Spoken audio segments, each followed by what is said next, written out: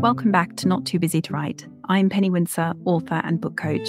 Today, I'm really excited to share a conversation with you that I'm certain you'll find as fascinating as I did. I'm speaking with Bijal Shah, author of Bibliotherapy, The Healing Power of Reading.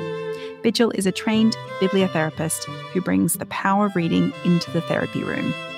It's a technique that dates back to ancient Greece and one that I've personally always leaned on in difficult times.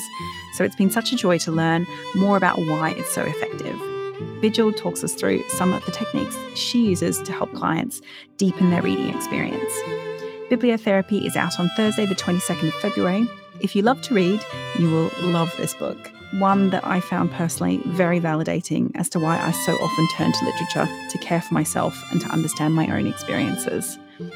Don't forget, Not Too Busy to Write is now on Substack, so head over to pennywindsor.substack.com to join in the community. Enjoy the episode. Hi, Bijal. It's so lovely to have you with us on the podcast. Hi, thank you so much for having me. It's been it's such a pleasure to be here and talk to you, and I've really been looking forward to this. I mentioned just as we met a little bit earlier before I press record how I was so excited when I saw that your book about bibliotherapy was coming out. I can't remember how I found you on Instagram, but for years I've been following you and I'm so interested in the topic of bibliotherapy. So it was really exciting to read your book and to understand more about it. So I guess where I wanted to start was, can you define for the listeners exactly what bibliotherapy is? Sure. So bibliotherapy is a subset of art therapy. It's very much the use of literature as a therapeutic tool, and we use a lot of prompts. We try to understand what is triggering you as you're reading in the text, and those are where the clues lie in things that we need to explore more. And I often recommend literary journaling, so writing down your reflections and thoughts as you're reading along and sharing that with me. And then we'll use that in talk therapy. You don't always have to see a therapist, so you can also just use those reflections for your own benefit. But I very much call that the process of leveraging your reading. Mm-hmm. So bibliotherapy essentially is the use of literature as a therapeutic tool, using the practice of literary journaling as a way to process emotions, to process pain, to understand what's going on inside your inner world, and gain insights. And often, we want to get to catharsis and then some sort of resolution or steps to forward that you can take as well. Like I do work on a very sort of action orientated basis. I don't really want my clients to be sort of stuck in that therapy mode for years. Like I just kind of want them to be able to take away some actual action points that they can do to move forward and not remain stuck where they are. It was so interesting reading the detail about that in the book, about the fact that I think it's people probably have often heard the term bibliotherapy, but don't realize it's an actual therapy, an actual therapeutic practice. So it was so interesting reading about how it's used specifically as a therapy tool, because I think, I'm sure all the listeners, we're all readers, obviously, clearly, that's why we're here. And so we know perhaps the personal power of literature on ourselves. But it was so great to read about the specific tools that you can use to really kind of, as you say, kind of create more action out of that, and some really specific therapies. So I would love to know how you came to this. Like, how did you find this work? Yeah, so I actually came across it in my own therapy. So at the time of training, I had to be in therapy myself, because that's how you learn therapy, is by being in therapy yourself. And I would often find myself talking to my therapist, and, she would refer a book to me, or I'd refer a book back to her, or say, I felt like this, or we make comparisons to fictional or non-fictional characters, if it's like memoir, for example, non-fiction then. But I would be doing that, and then we eventually discovered that there is this whole field of bibliotherapy out there, and books. We all know books can act as medicine and make us feel better, but why? What is it? And that sort of inspired me to dig a bit deeper, and I ended up in these rabbit holes on, this whole practice of bibliotherapy, and I realized that it's been happening since since the Stoics, the ancient Greeks, with their tragedies and their sort of philosophical literature. And it kind of led me to uncovering this whole history of bibliotherapy, from Stoicism to Montaigne to Wordsworth to Eliot. They're all sort of key, I'd say key pioneers in this sort of therapeutic reading space. But then, if you jump back to the World Wars, again, there were doctors who were poets who were doctors, and they were all using poetry with their patients. So that led to this whole discovery that libraries and that hospitals used to have libraries as well attached to them, and these words were really exchanged between healthcare practitioner and patient to help them alleviate their mental pain. And so it's fascinating, and as I continue to dive deeper, I realize there's so many research studies going on around the world, and there's all this stuff in academia that's just sort of sitting there in their archives or not really being shared with the mainstream world. And I just wanted to bring it to mainstream culture and find techniques that had been tested in these studies, to see what was working and what wasn't, and then sort of bring that forward to the world beyond just talking therapy, because there's a lot we can do with our reading. And all of these techniques, when we're reading, it's quite passive, and we can make it active by using what I call creative bibliotherapy techniques, which is both a combination of reading and writing. And I talk about them obviously in the book that's coming out, but these are tried and tested techniques that work. And I wanted to just be able to give readers that, because even if they can't afford a therapist or don't have the time to see a therapist or have no inclination to see a therapist, then they can do things at home themselves. And it's, really about being able to do self-bibliotherapy at home, being able to administer that. Yeah, and well. That's it's really amazing, because I think obviously, someone who's picking up a book might already know that reading is quite a powerful tool for them, but knowing how to take that tool to the next level in a way is what your book goes into, which I really loved. Can we talk a little bit about some of the tools that you use as a bibliotherapist? Because there's some really fascinating ones that I hadn't, as soon as I read them, I'm like, oh, I can totally see that. I can totally see how that all works, and also what I get from literature. But what you are doing is making that more conscious and active, aren't you? Yeah, that's right. Just adding some structure and guidance and steps. So in each chapter, I have a real beyond stories and anecdotes, I also have a little how-to guide as to how to use these techniques, just so that people can implement it easily and structure, because a lot of people like structure. So I have things. My foundational technique is literary journaling, which is essentially journaling using literature as the prompts. And I actually have some prompts on my website, 365 days of literary prompts for journaling prompts. But it's really to get you to, just reflect on what you're reading, or if there's something that's really resonating with you, write it down. There's a clue there. We need to dig a bit deeper. Or something you might start to feel a bit irritated with the character. Why? You might start to feel annoyed at them, or you might feel happy, or there might be some gratitude. Just all of these things are wonderful, material. They're wonderful fodder for therapy, because when we're reading through our own lens and our own life experience. And so everything that we are reading is filtered through us. It's biased as well, because it's our lens, and it's telling us a lot about ourselves, and it's gaining that insight, that self-discovery. Those reflections are really vital. So I try and get everyone to do that. That's the first thing I would say.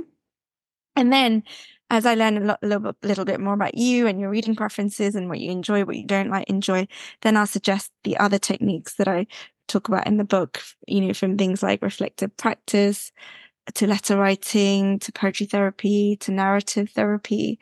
And depending on your preferences, I will suggest different techniques. I also recommend audio journaling. So if you're somebody who struggles with writing and isn't sure, then I'd say audio journaling is great because you're still able to capture your thoughts, and actually listening back to your reflections is very powerful. Yeah. It's almost acting as a form of self-witness and feeling seen, feeling heard, even if it's just you listening back. And there's something really healing and therapeutic about it.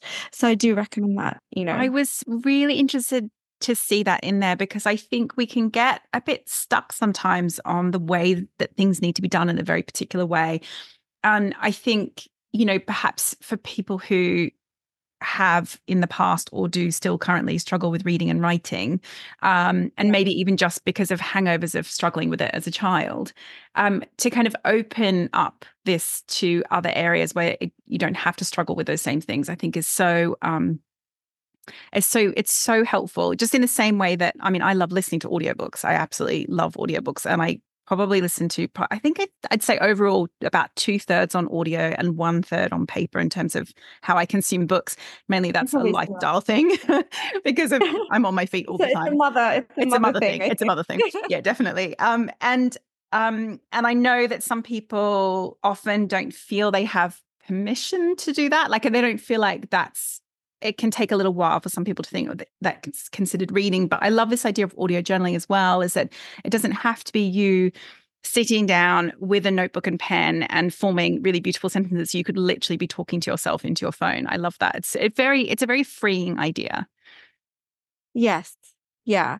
Yeah. I think I think it's really bringing that inclusiveness. And like you said, some people will get writer's block or just feel very conscious about what they write, or sometimes feel silly, and nothing, no thought, no reflection is silly. It's everything is very valid and should be honored. And if it's a different way of capturing it that makes you feel more comfortable, then let's go for it, so let's do the audio journaling. And the beauty of that is then if you want to share it with someone else, you can, or you don't have to. And you can, again, it's a form of recording, which you can then go back to later to see if you feel the same. You might not feel the same. You might feel differently. You might have grown or something might have shifted, and that's fine. So.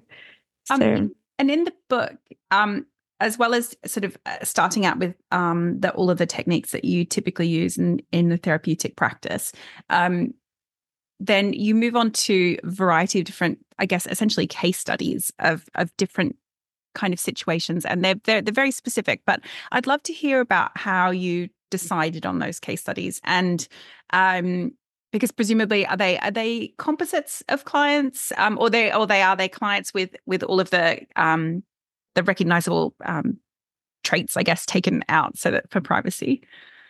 Yes, that's right. So to avoid any legal lawsuits or being sued or upsetting anybody, it was something that was a very important choice. And I think many people who talk about their therapy room stories often do that.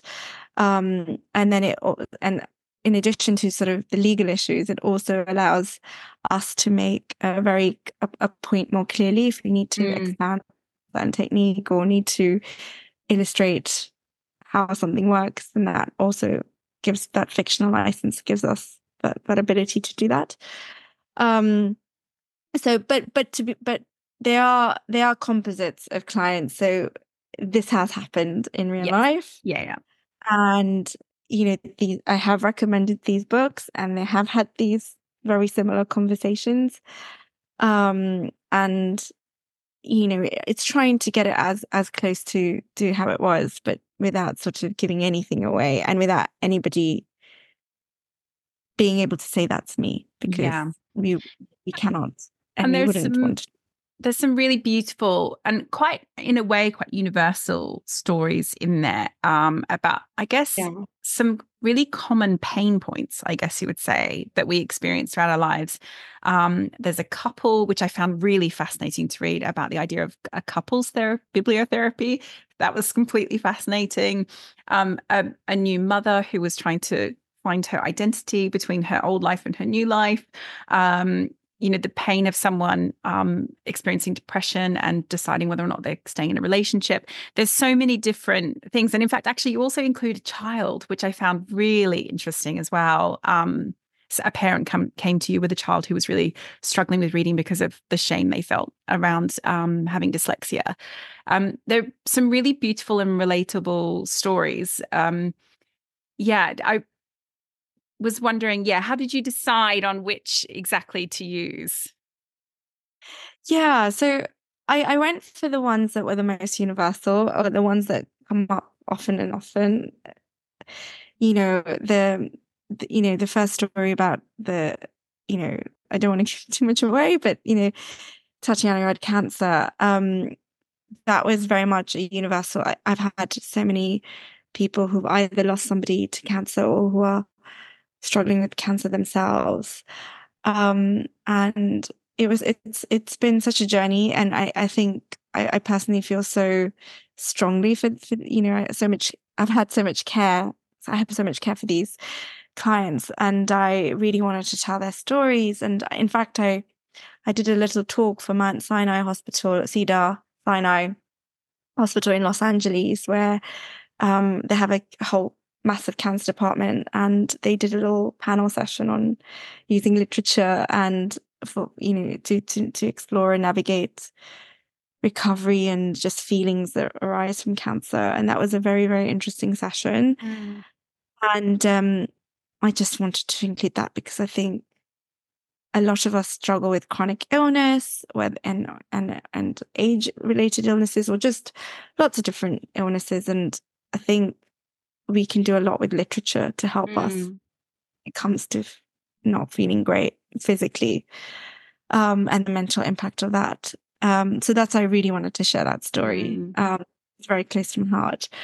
And this whole thing about, meditating on our mortality as well. I feel like in the olden day, like during the ancient Greeks, they all used to meditate on death and memento mori and all of that, and we just don't do that often enough because we feel so removed from it. But actually, it's something that's always at our doorstep. And I just want, sorry, it sounds a bit more morbid, but when it comes to cancer, I think that the key message was really about being able to live and feel fully alive in whatever time that we have, because that's the only thing that really matters, and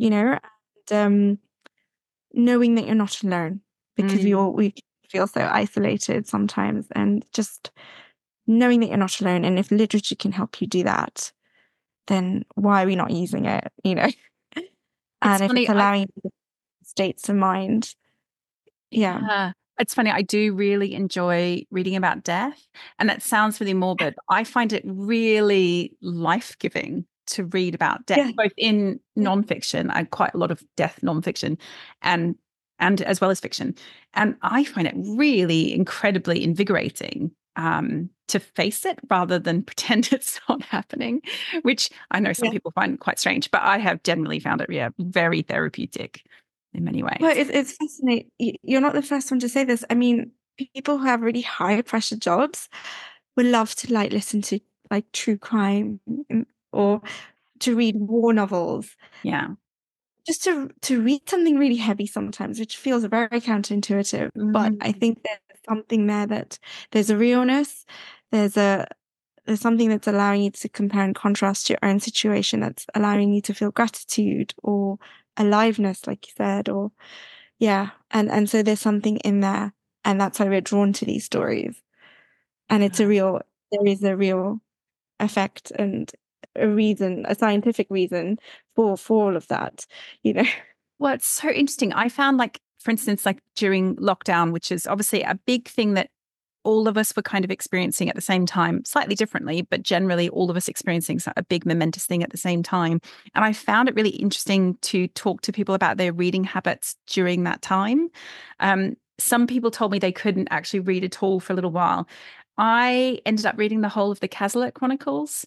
I don't know if you know those ones. They're set. It's a sort of British 20th century kind of epic family drama set before, during, and immediately after the Second World War. And I found something really intensely comforting about reading about a family in a time of war during that time, because their lives changed so dramatically and were very restricted in totally different ways to lockdown. But I found that strangely really comforting. But at the same time, and then I have other friends who just read nothing but super fun things during that time as well. Like total escapism, and that's okay. Yeah, different people will have different go-to stories. Your go-to might be that World War II novel, or true crime or death, or and other people will just be like, they want a romance novel, and that's okay. And that's why, like, actually in my book I have they read the personality to genre quiz, because it's catering for our personality types to our genre preferences. Yeah, that was really fun, and I did it. But the thing is, it totally depends on my mood, because I like so many genres. And so during lockdown, I went that direction. But there are other times where I just switch everything off and I'm reading romances, because I know they have a happy ending, and I want that conclusive, definitive happy ending, and I know that's what I need emotionally. Exactly. And sometimes you just want the fantasy of it all, and that's okay, Yeah. That sense of I know where we're going to get up. They're following certain tropes. I know it's going to hit certain marks, and I know at the end it's going to finish in a certain kind of way. And something about that certainty is what I'm looking for, I think, when I'm picking those books up. Yeah, no, 100%, because it's shifting our minds. You want your mind to shift. You want that state of mind that books will let you feel. You want to welcome that feeling of happiness at the end, and books allow you to shape shift your states of mind. So you're doing that because that's what you want to welcome, and that's the state of mind you want to be in. And by the end of that book, after you read it, that is the state of mind you'll be in. And so it's amazing. This whole like theory of mind experience that you get with the book. So and by theory of mind, I mean being able to switch perspectives and being able to see things from a different perspective and reframe, and books are the best way to build that skill. I love this, and I think it's something that is. I mean, I think people are talking about it a bit more, but I think it's sort of, in some ways, has been traditionally sort of undervalued. This idea of our ability to, as humans, to be able to put ourselves in someone else, in an entire other character's shoes for the length of a novel or a short story or whatever it is, and be able to actually, because physiologically we are going through those emotions along with the protagonist, aren't we?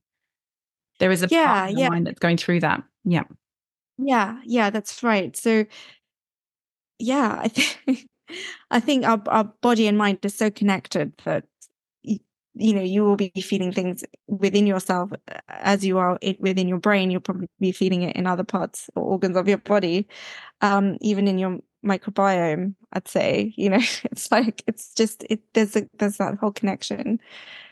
So it's there's a lot more research around this, and there's a lot more to do, but we're getting even there. You mentioned in the book at one point that even that some research so far is showing that particularly people who read a lot of literary fiction where it's character based and character focused might even be experiencing more, might even have a greater sense of empathy that they're developing along with these characters. Am I remembering that right? Is that something that came up? I can't remember which study it was in the book. Rather than just plot-driven ones, if they're character-driven ones, it sort of even further expands our sense of empathy. I think it's maybe that relational. I can't remember which study it was, but we feel more empathetic towards people who we read about, because now they start to become familiar, and they're no longer strangers to us. And so in real life, if we came across those people, we would be more empathetic towards them. So say you meet somebody that you wouldn't necessarily meet in everyday life. I don't know, somebody who lives, I don't know, somebody who lives in like Siberia in a village. Maybe you'd never come across them, but then you read about them in a story, and all of a sudden you might have had a certain picture of them in your mind, stereotypes or whatever. But then when you meet them in person, you might now be a lot more open to them, a lot that Mm. those stereotypes might have shifted. Probably that's probably not the best example, but you know, like you may never vote for somebody, but then you read about them in a story and you're like, oh, actually, I might vote for them now, you know. It's that kind of that stranger familiarity that you're Yeah. building, I guess you know. it's that a whole other groups of people that we may not have had an exactly similar life experience to become almost whole people to us, as opposed to just a Yes. sort of almost distant other, right? Yeah. Yeah. Exactly. Exactly. Yeah. Yeah. Yeah. Yeah. People are I very mean, different to us. if We might there be able to is talk no about. other case made for reading other than that, I feel like everyone needs to read just for Yeah, that reason exactly. alone, Yeah, right? just yeah, for diversity, inclusion, and equality, you know, just for that alone, being more open to other cultures because now we read about them and now we actually um more likely to warm up to them. Yeah. And there was this whole study that demonstrated that that attitudes shifted because we read Yeah. about them in the story. Which is You know? incredible because, of course, we talk about representation for people who want to see themselves reflected in the page. And of course, that is super, super important. And actually, one of the stories in the book goes into that. Somebody who's exploring their sexuality and wants to feel more comfort around the sexuality that they've come to understand, and they use reading to do that. But there is that flip side, which is actually we really need to read about people who have different experiences from us so we understand their perspective. Absolutely. Yeah. And you know, I don't know how open we're going to be to something that we don't normally pick up or that we already have a stigma about. But if we just allow ourselves to just be that much more open and just allow us to enjoy the story, we'll be surprised as to how glad we'll be that we did that at the Yeah. end of it. You Well, know, one of the other things that you talk about in the book, which I really loved, is this idea of curation and curating our reading lists. And I know that obviously the listeners are readers, clearly. And I think we probably all struggle in some ways with the overwhelming amount of books that we have access to now. So I'd love to hear from your perspective, like for yourself and also for people that you're working with. Where do we begin when we're trying to curate a reading list for ourselves? so the way I always start is I talk about connection and identification in the book. You know, you've got to feel connected to an author, their writing style, or to a story. There has to be that level of resonance. But the way I start when clients come to me for a personalized book prescription is I ask them a series of questions like, what are you looking to explore? What genres do you enjoy reading? What type of authors have you enjoyed in the past? Is there anything that you don't like to read?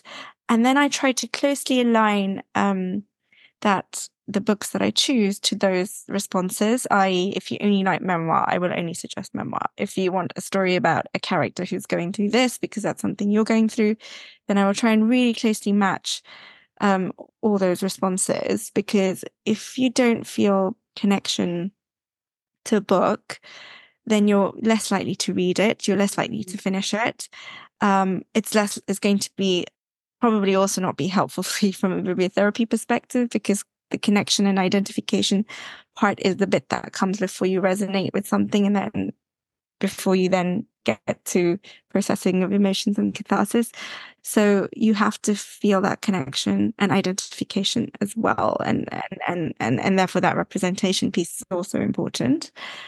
And so you know, it's just like if you don't connect with a therapist, you're not going to see them again, are you? Mm. So it's very similar with a book. You've got to feel that connection, and so that's my sort of starting point. Mm-hmm. To just go to something that you feel drawn to, because that is where the magic begins. You know, there's no point in trying to force yourself to read something because a friend told you it's really good, and that's Yes, just not the genre you enjoy I reading. Like, I love that yeah, because I think so often we feel like we should be reading certain things. And I love the way you describe it as feeling some sense of connection to the author or to the book, because there is probably, if somebody, for instance, really loves crime novels, there's probably actually so many different authors and so many different themes and things they can explore within that particular genre, if that's the yeah. genre they feel really comfortable in. Yeah, exactly. And there will be a story that will connect with you within that genre that matches whatever issue you're going through. I mean, it's just so much literature out there, that it's very easy to find issues that, everything, lot's been written about, Yeah, from there are a lot of like books. mental health issues, and so it's important that you also spend your time reading something that's going to be of value to you, because we are so short of time and there's a lot of books. And and that's my job. One of the things that I really try to do for my clients is to find something that are really aligned with their preferences, because otherwise it's why are they coming to see me? That's it's really important. But the thing is, you can do this as well, using the curation methodology that I outline, just the approach that I take. Yeah. And I do have some reading lists at the back, just in case you're stuck. Yes, Like I mental health. loved this reading list. This is so great. So there's so at the back there is a list of themes, conditions, life experiences, I guess you would call them, all different kinds of things that we might want to experience through literature. So for instance, there's there's a section on anxiety, there's a section on motherhood, there's all different kinds of things, and you can flip to that section at the back for Bijal's recommendations for reading around those themes, both fiction and nonfiction. It is such a brilliant list and really diverse. There's older books, there's newer books, there's books that were not originally written in English, and then they're in translation. There's all sorts of things. So a really fantastic jumping off point. And poetry. Yes. Yeah. So all the genres, just because I don't want to leave anyone out. Yes. Well, this is the thing, isn't it? And it's interesting because, like, as I curate the podcast, I guess, I'm trying to think about that as well. I'm trying to get in nonfiction authors, fiction authors, memoir, but also I'm thinking about different styles of books as well, like more commercial and more literary, but also different backgrounds and how different people's backgrounds as authors like approach their work. There's so many different things to think about, but it's funny because the just the number one thing is that I have to want to read the book.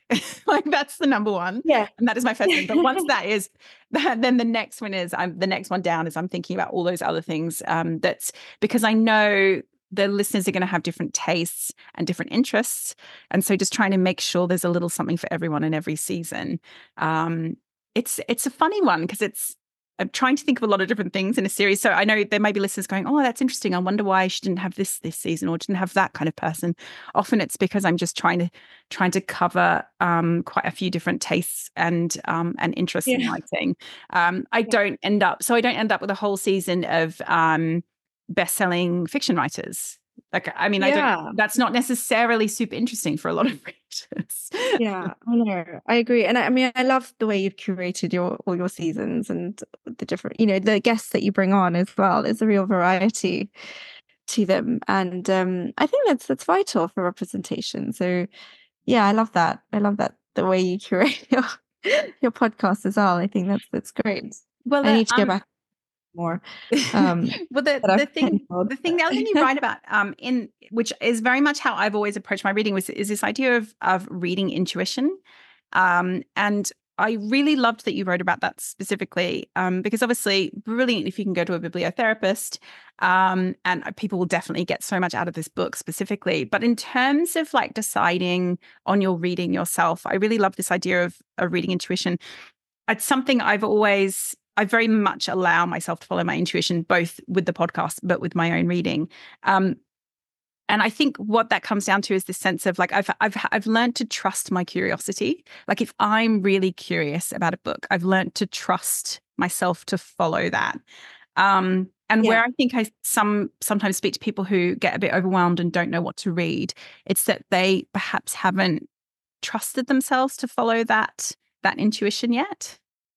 Yes. Yeah. It's almost, a form of self-doubt, or just, and then just coming away and reading something else and then feeling disappointed, because which, just follow. It's about, again, honoring your inner desires and needs, which often easier said than done, often I find that clients will bypass, their own feelings because somebody else has, prescribed something or suggested something, and that person might be a bit overbearing, or and all along they just probably needed to read something that they've always wanted to read. Who cares? Like, read it in secret if you're ashamed. I know. Yes, read in secret if you want to, for sure. And I find it so interesting because I do think, and I don't know if you see this with clients, that sometimes we bring so many hang-ups along with our reading, partly, a lot of it from school, and from our education, possibly our parents being a bit sniffy about some of our book choices, and maybe even sometimes our peers as we get older being a bit sniffy. Yeah. I mean, even my daughter has said to me about, like, my daughter completely loves graphic novels, absolutely loves them. She's a very, and always has been a very competent reader, and very advanced reader, but she prefers graphic novels. They just speak to her on multiple levels. They're so real. They're very real. Very, very real. And yeah, I think it's almost like a multi-sensory kind of something about it, that it's both visual as well as the literary. But people are very sniffy about it with her. And in fact, at school, she's now gone to secondary school, they even tell her outright, that's not reading and it doesn't count and you can't put that on your reading log, which drives me crazy. And we're basically we're accusing. She's just putting them down and also probably counting on the fact that the teachers aren't even checking what kind of mode her reading is in. They probably don't even know half the stuff she's reading. A lot of it's Japanese. But so it's really interesting. We bring, throughout our childhood, we bring so many of those hang-ups with us, don't we? And sometimes we have to learn to let them go so we can just read what we want to read. Yeah, absolutely. I mean, we have so many defenses. Don't put on another defense. We just need to follow our hearts when it comes to reading, because it's an experience that's true to ourselves, and it can't be replicated. And so even me, when I'm curating lists about other people, I'm really trying to get into the psyche of my clients, because I really want to give them something that they enjoy reading. I mean, I had people who wanted speculative, like they wanted gothic fiction for depression. Yeah, fine, we can find something. Or, speculative space operas, because that's what I enjoy reading for anxiety. I mean, and that's okay. I can find that. So there's never any judgment here. Yeah. Oh, I love that. And gosh, that actually brings me on to another question I want to ask you as well. Obviously you have to have a really wide, diverse knowledge of what's out there to help find things for your clients. Do you feel a huge amount of pressure to kind of read a lot in order to kind of keep up with what you want to recommend to people? I do find the pressure to read. Yeah, definitely. And I think a lot of people do. So yeah, there's always that weighing on my mind, and I have like a million things that I want to, my to be TBR and my to-do list on just things that people have recommended. But I cannot just rely on that, because people tomorrow, somebody might come with something that I have no idea of. But so what I do rely on is a lot of research that I do. I rely on recommendations from other clients, from my own network of, coaches and therapists, or even things that friends have recommended. Because I just continue to build this database that I have, these Excel spreadsheets, and it's just building, because you never know what someone will ask for tomorrow, but it's really data gathering exercise a little bit. But if it's something that somebody has like never, there was a point when people were asking for climate fiction, and I remember my first request for that, I never really, it was completely new genre. And then B, I hadn't had somebody ask me about that before, but now it's obviously so topical, that now I've slowly been able to build up a really nice list for that. I mean, I don't necessarily put that one in my book, because I've only stuck to the universal themes in my book, mental health, but I have a lot of personal interest requests as well. Maybe one day I'll put out all those personal interest requests, because some of them are so quirky. Yes. Well, that's so interesting. And I guess when you have a client that asks you something kind of fairly new, and you do that research and you find something, they might also as they go through that list, tell you something that they've read that's perhaps they've come across themselves. And I guess that's how you build your list, right? Yeah. I mean, people will share their entire Goodreads history or their entire library, what's the other one, library track or something. But, or they'll write down every single that they've, and it's great because for me, that's information that I know that this was great for this type of person or this is great for this type of person. It's all anonymized, but it is categorized by themes and, what people, genres, everything. So yeah, it's a very interesting exercise. And, at some point I'd love to share more about that process itself, because whilst people come to me for therapy, they also come to me for personal interest because it's just something side by side. And literary curation, or schools will come to me, for like reading lists for children. Oh, that's fantastic. Yeah, of course. Because I remember actually a few years ago, my daughter's primary school did they made a big commitment and a fundraiser to increase their library, and they wanted it to be really representative of the children who actually attended the school in terms of background and different things, which was really fantastic. And actually they went to our local children's independent bookstore, and the bookstore did it for them. And it was fantastic because it was a real proper collaboration. The bookstore is in our area. They know the kind of families that live around here. And they know the books really, really well. They know a lot of the authors as well. And they were able to put together the most incredible list. And through this fundraiser, people were able to buy directly through the bookstore and have the book sent to the school. It was amazing. It was really fun. It's fun, and it's great because you're supporting the independent bookstore supporting you. Like, it's such a symbiotic relationship, and it's nice for it to be a community effort. And multiple perspectives as well. I think multiple perspectives around a book list is wonderful as well. So, well, now I'm really curious about your own reading and your own reading habit. And does it get, do you have personal reading and kind of work reading, which is kind of, which I know I have, and I know a lot of writers have, in terms of like, they have reading that is kind of fun / personal, and reading that's kind of falls into more of the research work category. Do you have that going on as well in your head? Yeah, I have a lot of different categories. Just for like client research reading, or parenting reading because I have kids.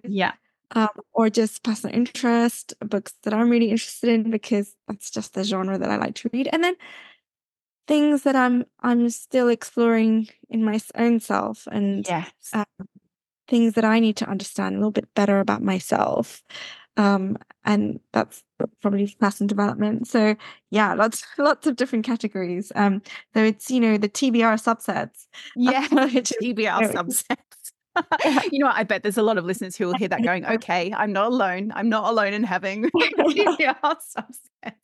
I've actually literally got, and I'm going to show you because I've got it right here and you can see. Sorry, listeners, you won't be able to see this, but I've got I use a desk diary, Bijal, and like I keep my. This is I've got my actual reading that sits on so every week I've got my reading list of what is my priority that week written on my actual desk diary.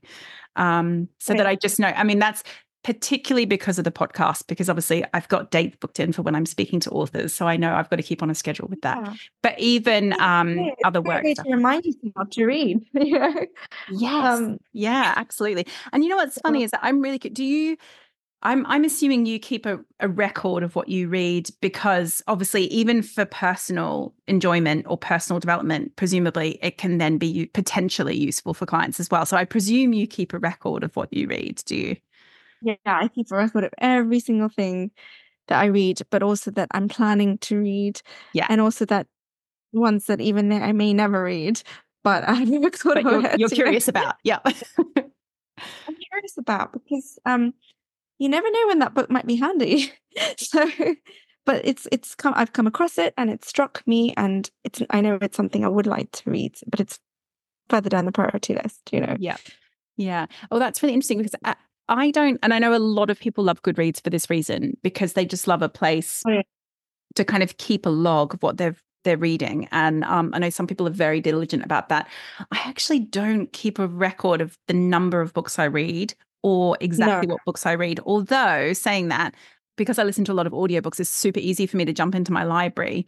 And I do Yes. often do that when people are asking for recommendations, if it's a particular genre. And I'm like, I know I listened last year to a couple of amazing books in that genre, and I can just quickly jump in and flick through my library super easy. So I do love that. And then obviously my physical books are kind of all around me. And if I really resonated with a book, I do keep it. I often pass on books that I liked, but maybe, didn't deeply personally resonate. And I might pass them on to someone else so they can enjoy them. But most of the time, if something really resonated with me, I'll keep it. So I can have a visual cue. I can see it, and then I know I can refer back to it, or I can recommend it to somebody else. Yeah, I know exactly. I mean, I don't tend to I just, like you said, dive into my libraries, whether it's Audible, Kindle, my personal physical ones at home. But when I think about it, I have lots of different places where I store things. So, Yes. it's Okay, that's good. So basically, we don't have to keep strict reading records necessarily. No, I think it's nice, and I do have like a reading tracker that I've designed. But I think in the modern world that we live in, where we have things coming us from all angles, audio, video, ebooks, paperback, maybe having 10 trackers, maybe at least you've got it somewhere. I don't know. Got it somewhere. It's all there somewhere. Yeah. Yeah. But I mean, it would be nice to have. I mean, I know my clients, some of them are really diligent, like you said, and they've got these amazing like tools and trackers where it's all in one place. And I think this comes down to what type of person you are. Yeah. It's like, are you the person who only has one browser window tab open on your laptop, or are you the person who has 1,000 tabs? And I'm definitely the person who has 1,000 tabs. Me too. I am that person. Whereas my husband would have like one, maybe two. Yeah. And I think that's probably how you organize a lot of your life. Yeah, that's true. It's funny, isn't it? Because I think perhaps with social media and so much book sharing that's happening in terms of recommendations and things via social media and podcasts and all that kind of stuff. Where we used to perhaps get recommendations from the art section of the newspaper and monthly magazines, which still do a fantastic job of curating because we are inundated with titles, so they still have a huge place. But yeah, there does seem to be, sometimes it can be overwhelming just how many books, because there are so many books published. And there are so many people talking about the amazing books that are out there. It can be a little bit overwhelming. Yeah, it can be massively overwhelming. And one important thing to note is that you might see a lot of the same books being promoted everywhere because everybody feels safe with them. It's that familiarity thing that I've seen this book a lot. So I feel safe with it, and I feel safe promoting it. But actually, there's so many hidden gems and books that are so deserving of a lot more attention than they get. It's that 80-20% rule. Yes. And so, I would just always be very mindful about a book that's okay, it's been promoted lots, but often I've found I haven't enjoyed it, Yes. And I think that's not uncommon, isn't it? But that's really interesting what you say about safety, that a book becomes safe to share with others because people know that it's generally popular and well liked and well reviewed. Yeah.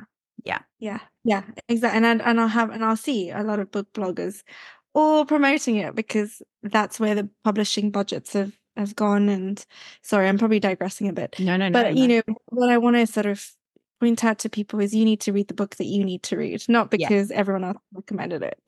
Yeah, absolutely. Including old books, backlists, because I think it's easy in the age of social media. And I obviously contribute to this having a podcast where I very deliberately get authors on who are promoting a book because I want to give them a platform to talk about something that's new and that's available now. But of course, that can lead to the trap of feeling like you have to keep up with what's being published, which none of us should. Yeah. We can't possibly. It's completely impossible, and we should never even consider it because nobody ever could keep up with publishing. Just never. Yeah, exactly. And it's like trends and people creating these trends as well, and it's one person's mastermind as opposed to something that is genuinely, I mean, and you know that the books that are genuinely amazing, they're around 10 years later, and maybe Yes. I'd vouch for this more, you know. Yes. Yeah. Yeah. In fact, actually, just funnily enough, I was on Instagram this morning, and an Australian publication that I follow online, an online publication, sort of had a post with like lots of different book covers on it. And I was scanning saying, oh, yeah, oh, look at all these exciting books coming out. And I didn't read the caption right away. And I was looking at all these books, and I saw one of them was a Meg Wolitzer book. And I was like, oh my God, Meg Wolitzer has a new book out. That was in my head. And then I read the caption. They're like, oh, this is what we've read this month, including, you know, some older books. And I was like, oh, she doesn't have a new book coming out. That's actually just, they're really great Yeah. books that I've I already know, now read. we have so many expectations of what's the next new thing. I know. Yes. Yeah, absolutely. And so on that note, have you read anything recently that has really resonated with you that you know will resonate with other readers? Yeah, like a variety of things. Like I'm really interested in there's a book called Vienna, How the City of Ideas Created the Modern World Ooh. by Richard Crockett, I think. And you know, I personally am very fascinated by Vienna, the city, because you know, it's the birthplace of psychoanalysis, it's the birthplace Mm. of so many musical philosophies and techniques, and I love going back to the history of things and the roots of things and why something developed and where this trend developed. So for me, that's been a real source of fascination, because just understanding that book then helps you understand how the world has evolved, why these trends have evolved. And it also offers inspiration into things that maybe need to be explored more or pioneered more, Mm. you know. So that's a book that's, you know, that I've really, really enjoyed.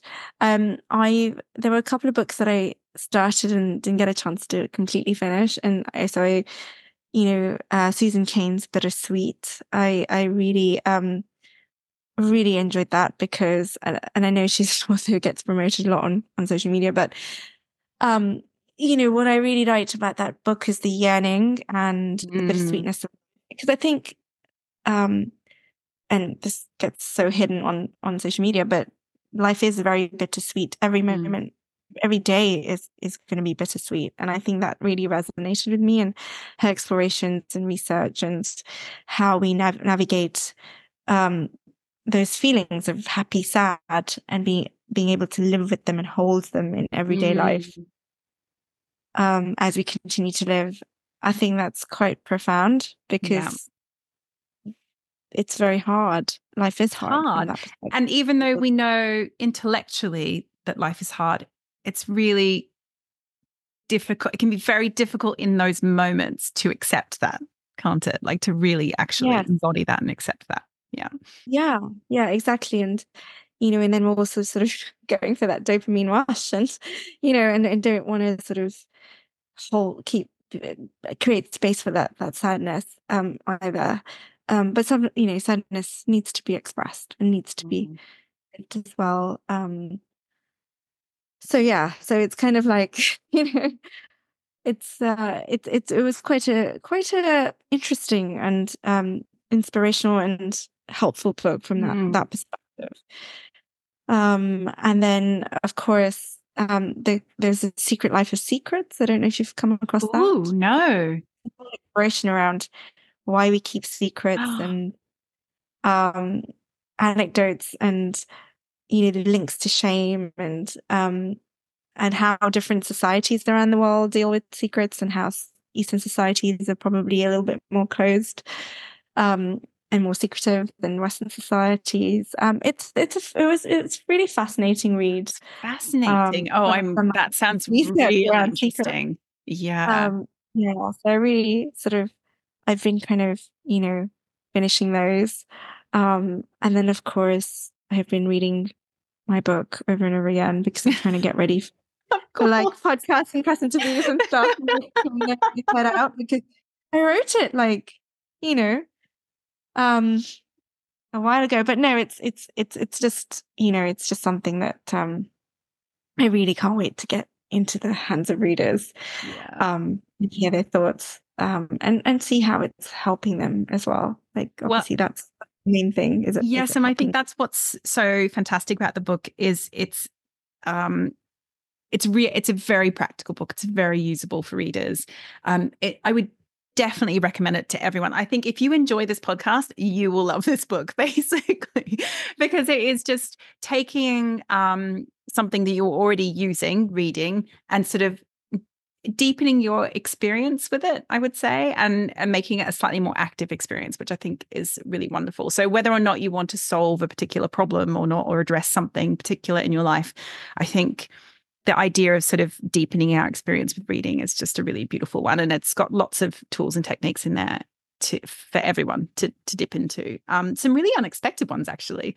Like I loved the idea of starting letter writing and writing to a protagonist. What a brilliant and kind of interesting way to really kind of, I guess, deepen your experience with a book.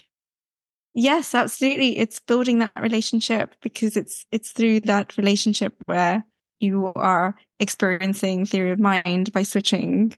So you write a letter to the protagonist, we write from the perspective of the protagonist back to yourself, and that switching of mindsets, reframing multiple perspectives, is a great tool for flexible thinking, for moving forward, for seeing things in lots of different ways.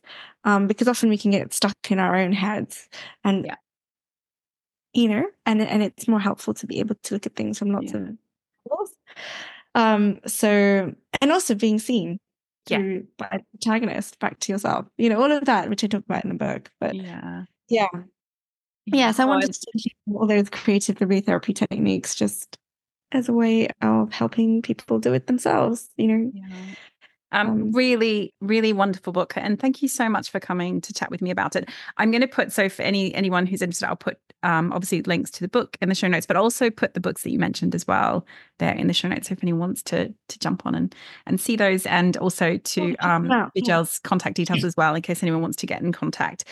Thank you so much for chatting with me today. No, thank you so much, Penny. It's been such a pleasure, and for having me. I can't wait to listen to the final episode. Really excited. Thank you.